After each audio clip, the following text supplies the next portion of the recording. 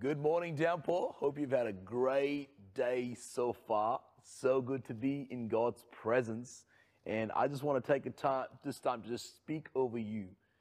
God's peace, God's comfort, hope. We've got what? 50 odd days, 54 odd days. I was counting yesterday.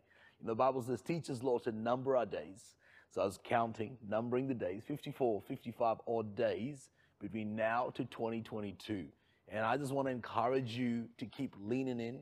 God's not tapped out. I know the school holidays are around the corner, sort of. Term 4, the intensity of it for us parents and teachers and students.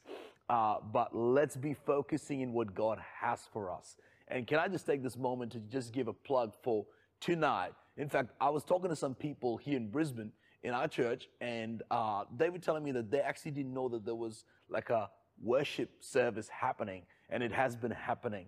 So I'm breaking the news. It was sort of like a rumor, but I'm breaking the news. There is a gathering that happens on Sundays. In fact, tonight is going to be special because we've got a 5 o'clock barbecue happening. Come on.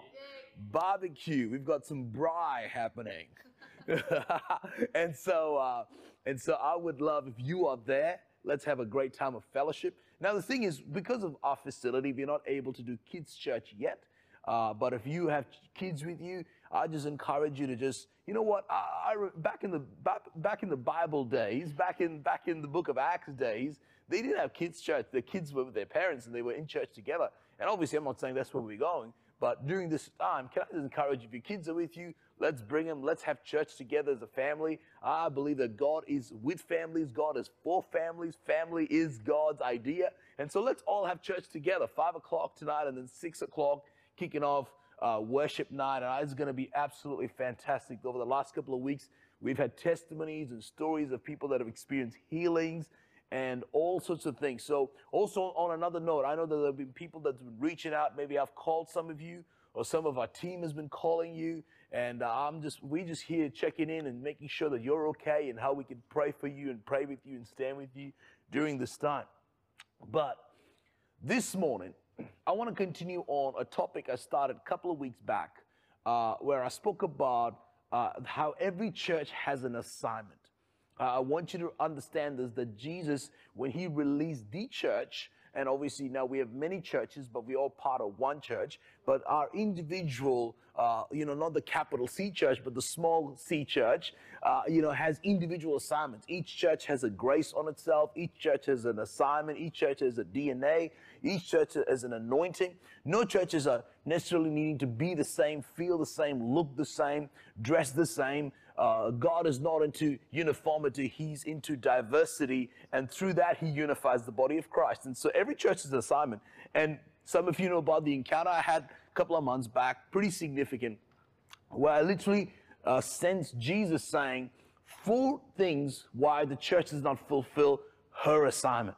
And a couple of weeks back, I shared on the reason one being grief. And if you haven't heard that message, I want to encourage you to check it up on YouTube. It's been impactful already. I've had actually pastors and churches, people from other churches actually tuning in and listening to that and being blessed by it. But this morning, I want to talk about another reason why we don't fulfill our assignment. It's a bit of a sobering reason, but I believe it's actually going to be quite a powerful thing. By the end of this, we're going to feel happy. We're going to feel the joy of the Lord, but I want you to track with me if that's okay. And one of the reasons why we don't complete, the church doesn't complete her assignment, is because of selfishness. Selfishness. And what I want to do this morning is, I don't want to preach at you and say, we are selfish, you are selfish, I'm selfish. No one's going to feel good about that. No one gets blessed with it. But I want to take 3 stories from the Bible. Each of these stories are a sermon in its own. But 3 stories in the Bible. And I want to, most of them are stories that most of us would know. They're pretty simple stories. But I want us to pull up things and ideas and deeper understandings from it. And so are we ready this morning? Story number 1. The first story I want to share is the story of Cain and Abel. Good morning, church. Cain and Abel. The story of Cain and Abel. In the story of Cain and Abel, Adam and Eve, the first human beings on planet Earth, starts a family, has 2 sons, Cain and Abel. Now, Cain and Abel, I want you to understand the context. They knew God, they'd heard about God, they'd understood God, and they knew they had an assignment. And the assignment was to worship God in a certain format. And so what happens in the story is Cain is a farmer, Abel is a shepherd boy, and they go out to worship God. And so Abel dedicates this lamb to God, and God, the Bible says God accepted his worship, God accepted his offering.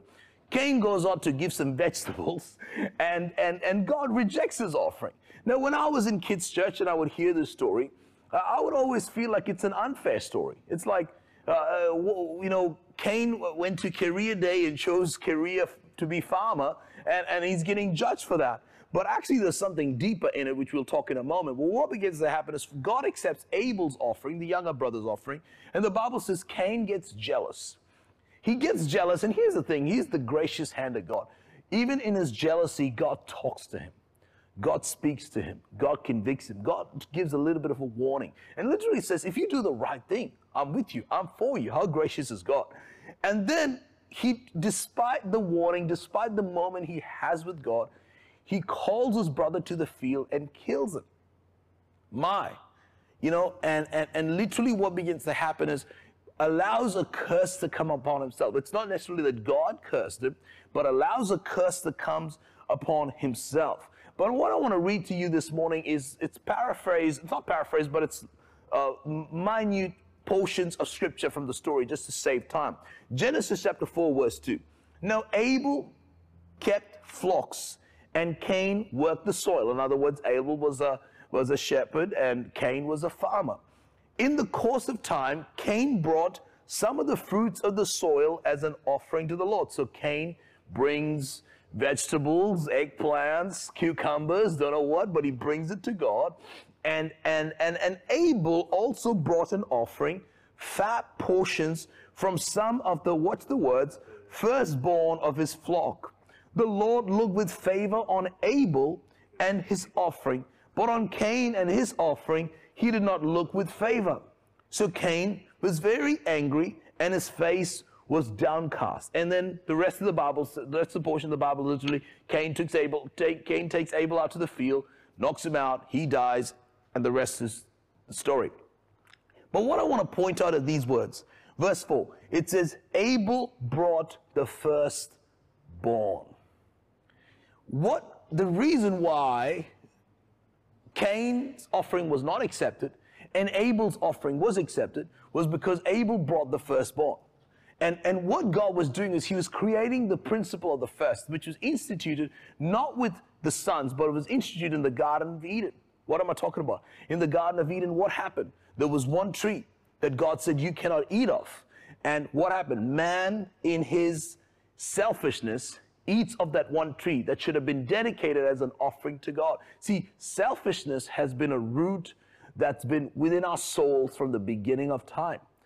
Cain, what about Cain? Cain is sort of like, I'm going to give an offering when I feel like giving. I'm going to give an offering when I know things are going well.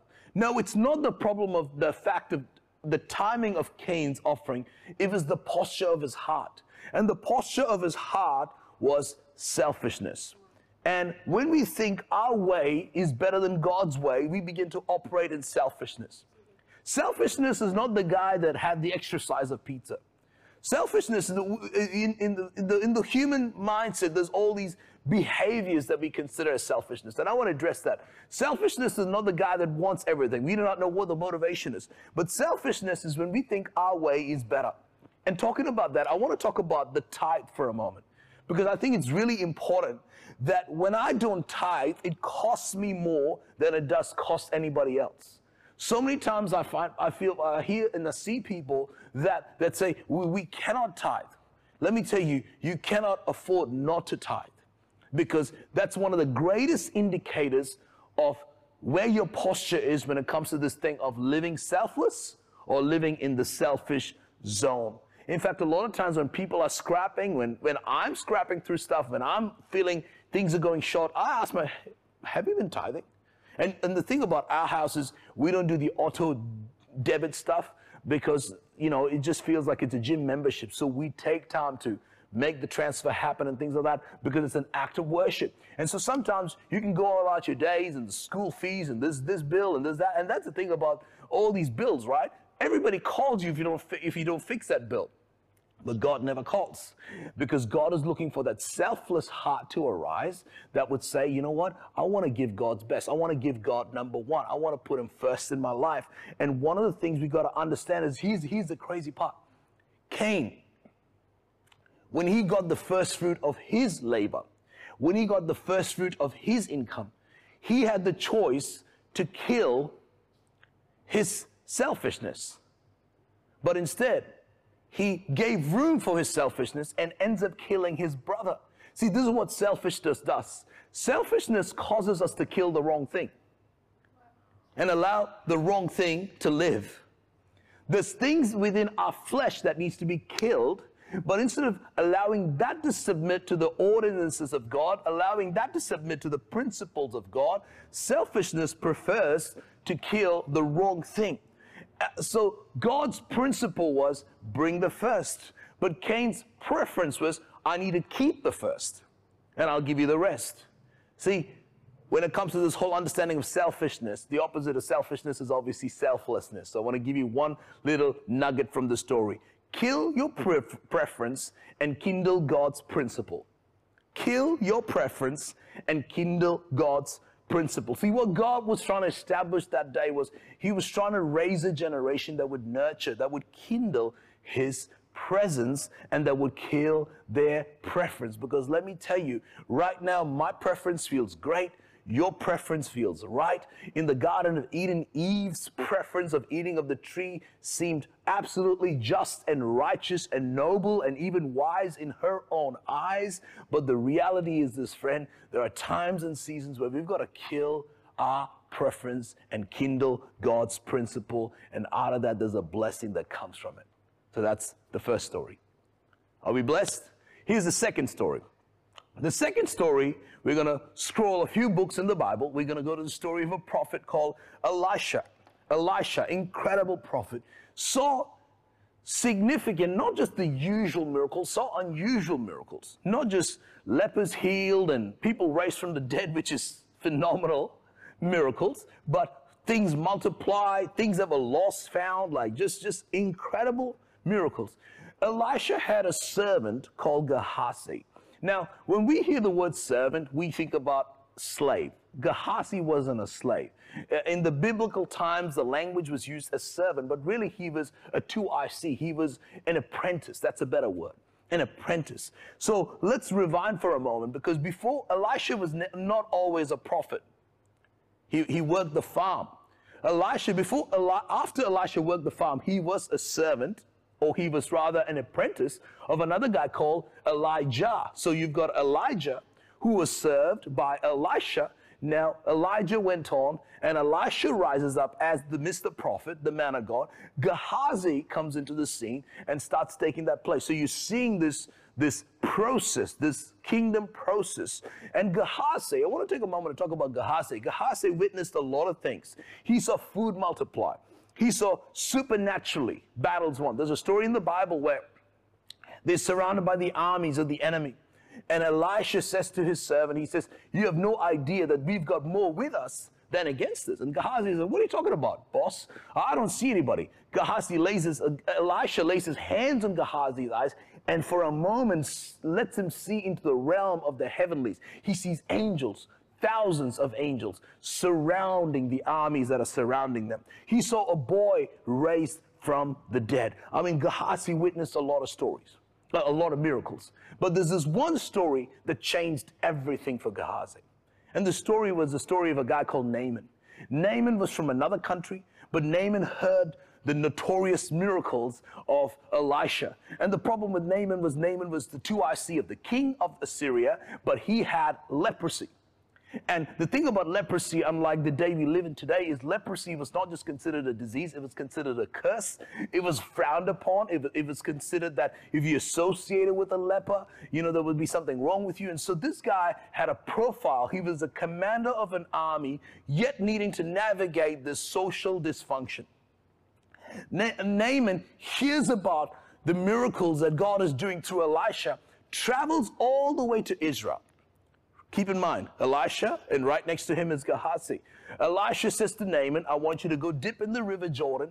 And as he does it the 7th time, the Bible says that his skin clears up like a little young child, and his skin is restored, and he's completely healed of leprosy. So far, the story is going fantastic. How many feel like I like the story? Well, Naaman goes back to Elisha and says, I am so blessed. In fact, he says, there is no God like your God. There's no God like the God of Israel. Until this point, Naaman did not know about Elisha's God. So that is fantastic. There's no God like your God. And then Naaman says, I've got 2 camels full worth of gold and silver and diamonds and rubies. I've got clothes for you. I've got silk from Kashmir. I've got everything loaded. Here's some gifts for you. For whatever reason, Elisha says no. And then something happens. And that's what I want to read from. So we're going to parachute into the middle of that story. But check out what it says. 2 Kings chapter 5, verse 15. Then Naaman, who are we talking about? Naaman, the guy who was healed of leprosy, and all his attendants went back to the man of God. Who's that? Elisha. He stood before him and said, now I know that there is no God in all the world except in Israel. So please accept a gift from your servant. The prophet answered, as surely as the Lord lives, whom I serve, I will not accept a thing. And even though Naaman urged him, he refuses. Gehazi, the apprentice, the smarter guy. Elisha has become too old. He's not thinking strategically. The servant of Elisha, the man of God, said to himself, my master was too easy on Naaman, this Aramean, by not accepting from him what he brought. As surely as the Lord lives. Check out how spiritual it sounds. I will run after him and get something from him. Verse 21, so Gehazi hurried after Naaman. When Naaman saw him running towards him, he got down from the chariot to meet him. Is everything all right? He asked. Verse 25, and so just to save time, I didn't read 22. I'm not going to read 22, 23, 24. So what happens is Gehazi makes up a lie, and he says, my master has changed his mind. There's a bunch of boys that came, and all of a sudden he had a panic attack. He realized there's nothing in the pantry. He realized there's no gifts to give. So can I get some of the gold? Can I get some of the silver?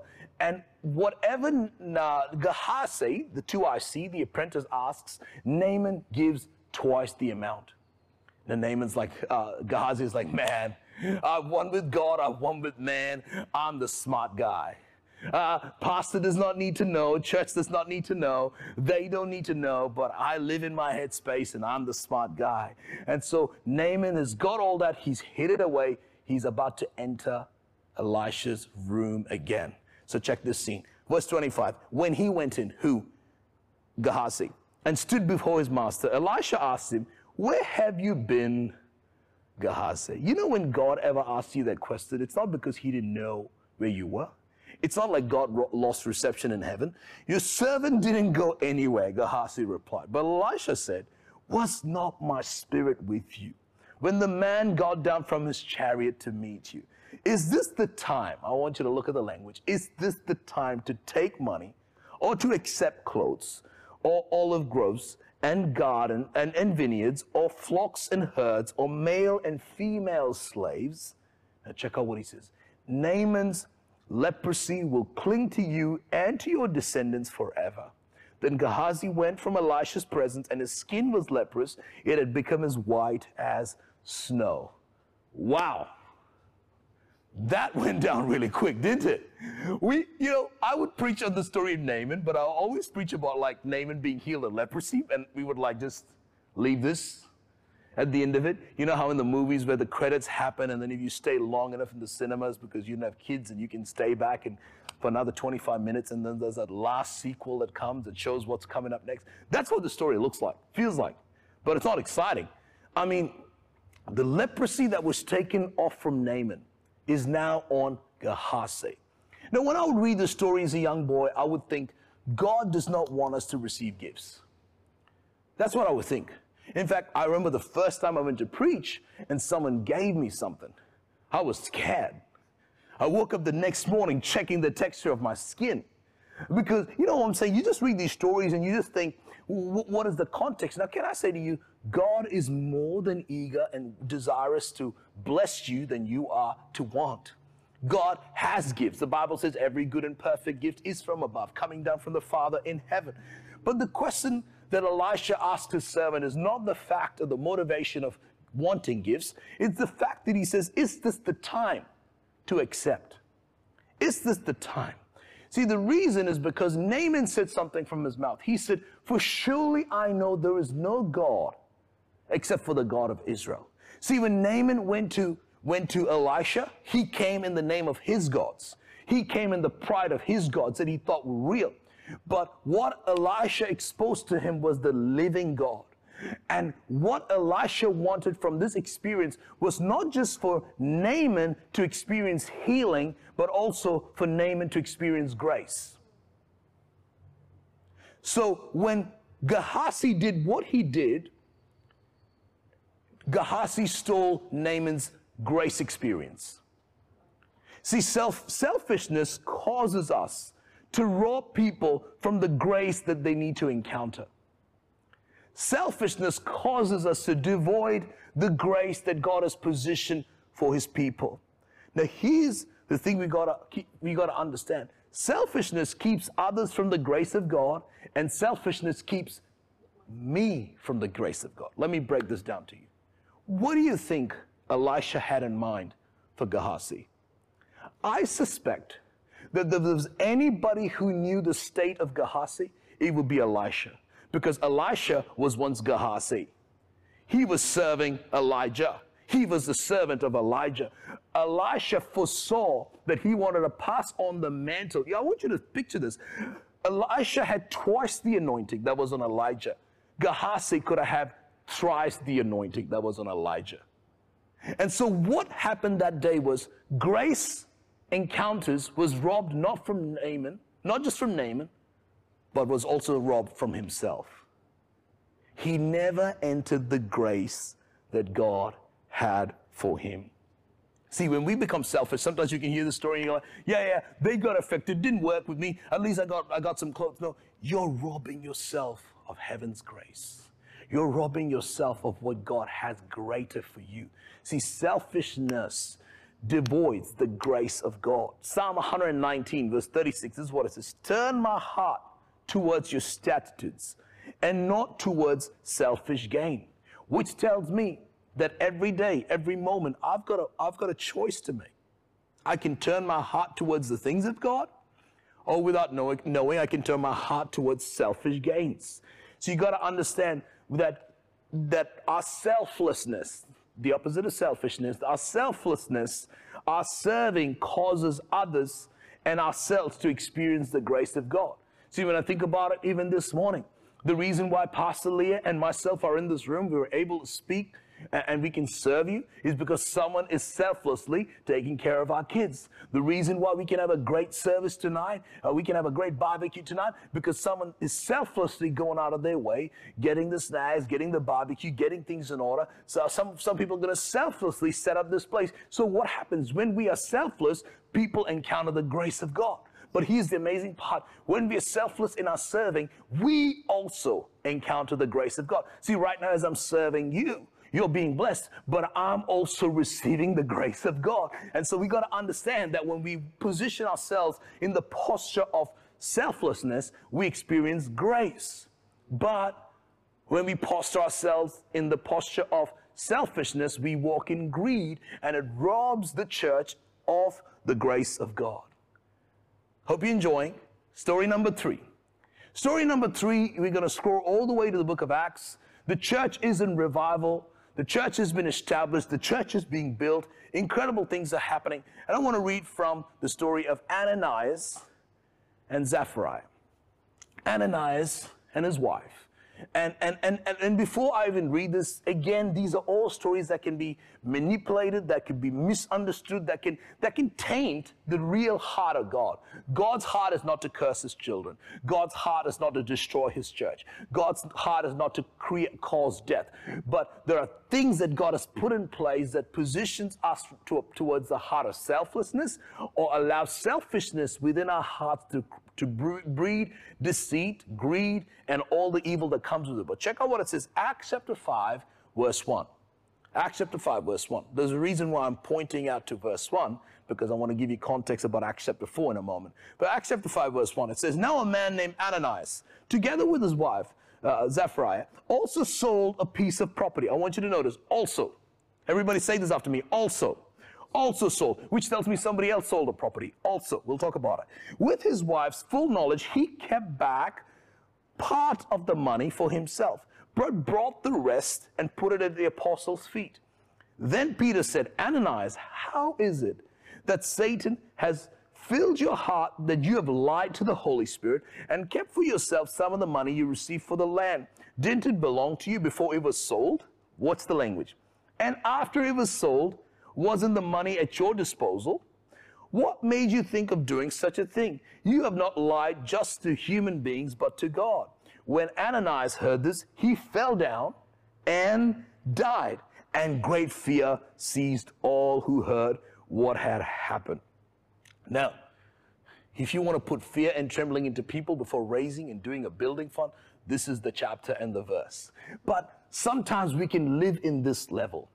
But I don't want to put fear and shaking and trembling and all that into you. That I want you to understand the heart of God. Because I want you to notice what Peter says. Peter actually says to him, wasn't it your land? Yes. Wasn't it your money? Yes. Did you have the choice to do whatever you wanted with it? Yes. So I want you to be liberated this morning, that you are completely entrusted and empowered by heaven to do what you want to do. But what Peter was challenging was a greater thing. And I believe in many ways this is a message to the body. God used this situation as a message to the body. This is not a message that causes us to go, oh, I didn't give that much, or I should have given that. And we're not going to have bodies lying around in the church. That's not this message. Sometimes it's been preached and communicated that way, but that's not the context. So what is the context? The context is before this, in Acts chapter 4, in fact, the very last verse, before Ananias and Sapphira enters the scene, there was a guy called Barnabas.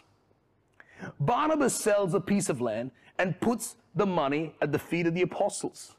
Ananias and Sapphira did not like that they got featured on the Instagram story of the church. Said, I don't like that. So they have other motivation. They want to get the same attention, the same feature, the same promotion, the same whatever is going on through their minds. So they create the same scenario with the wrong motivation. Are you catching this?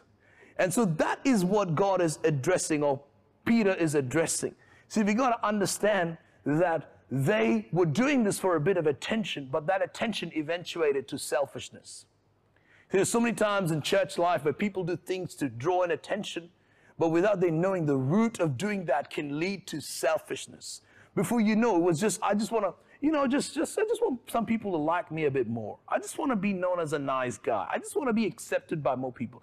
But if that's not solidified in the hands and in the revelation of who you are in Jesus, the danger of that is you will go out of your way and make invoices and make debits and make credits that have discrepancies in it, eventuating into a place of selfishness that leads to all sorts of drama. See, these guys, all they wanted was to air that they were fully dependent on God, but really they were banking on personal insurance. Now, there's nothing wrong in banking on personal insurance, but there's something wrong when you air it like you're fully dependent on God. See, a lot of times, selfishness disguises under the robe of self-protection, self-preservation, and self-love. Now, I'm not saying that you shouldn't love yourself. I'm not saying you've got to, now we have a culture of me time, my time. What about me time? What about, that's all great.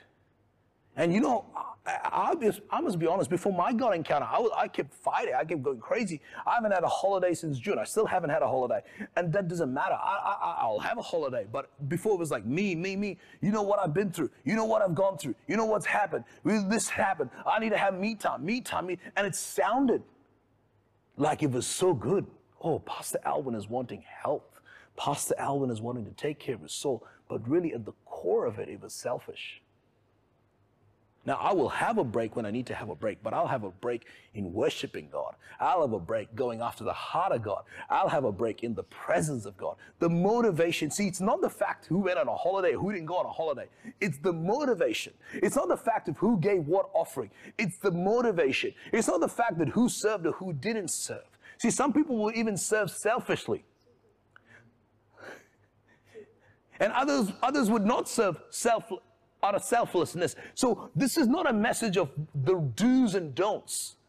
This is a message of where are you in here?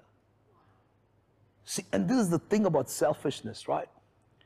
Only 3 people know if you're selfish. God knows it, the devil knows it, and I know it. So if I'm selfish, only I know it. If you're selfish, only God knows it, the devil knows it, and you know it. So you can do the right thing that seems so selfless and get front page on the Oprah Winfrey show, but yet your heart's not in the right posture, right? And heaven does not see your action, heaven recognizes your posture. It was not Cain's offering that God had a problem with. It wasn't Gehazi's asking that God had a problem with. It wasn't Ananias keeping a portion of the offering that God had a problem with. It was what they were trying to portray and parade and the motivations that always gets us in trouble. See, the reason people are, whenever I say the church is selfish or the church selfishness stops the church, people think now we've got to give 15 projects, $15,000. We can do all that. But if the motivation is to get attention, heaven doesn't bless that. Heaven doesn't bless that. We must understand this as Christian, as followers of Jesus. We live from another place. We process from another place. We operate from another realm. That's why nowadays when I hear, before I would hear things, oh, I'd be so impressed, I'd be so excited. Now I'm listening to the spirit of it. The spirit of it. And you know what is interesting? In all of these 3 stories, there were no human beings. Let me explain to you. When Cain killed Abel and kept and did not give the first, who rocked up? God. When Naaman took the offering that was for Elisha, Elisha wasn't there. What did Elisha say? Wasn't the Spirit of God there? When Ananias did what Ananias did, what did Peter say? Peter wasn't there. It's not like Peter checked their Instagram story or hacked into their bank account and saw the transactions. Peter said, who are you lying to? To me or the Holy Spirit? So here's my question to us this morning. Who are we lying to? Who am I lying to? Is my life completely in absolute resolution to the presence and the person of Jesus? Because I can go on cheating you. I can go on creating impressions. I can go to the end of my life portraying like I'm a selfless, humble, meek person.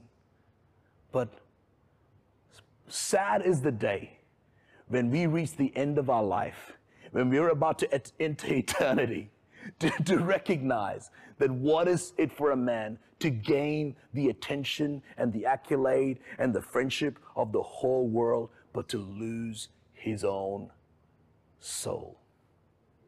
Selfishness. And this is a sneaky one. This is a sneaky one, church. And I'm not saying this. I'm speaking to us as friends. I'm speaking to us as family. I'm speaking to you as a brother.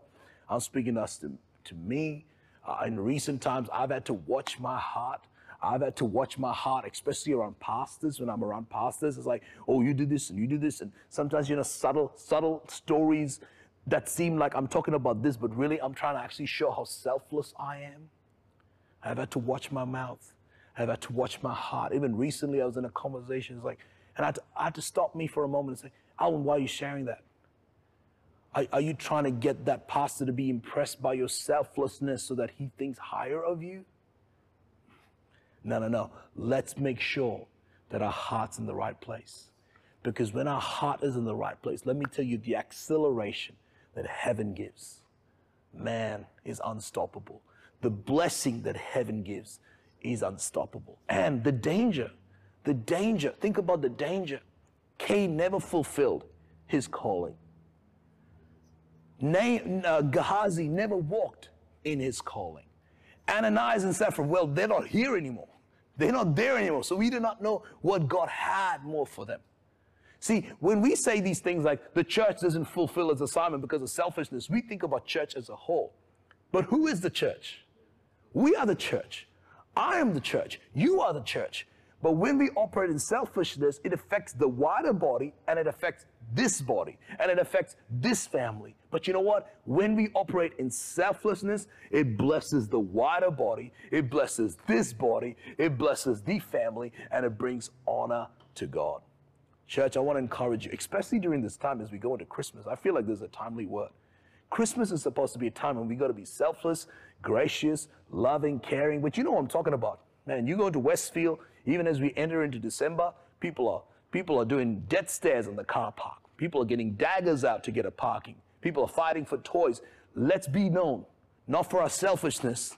Let's be known, not for the fact that we got those sneakers. Let's be known, not for the gift that we were able to get. Someone wants to get a PS5 and I got it. You know what I'm saying?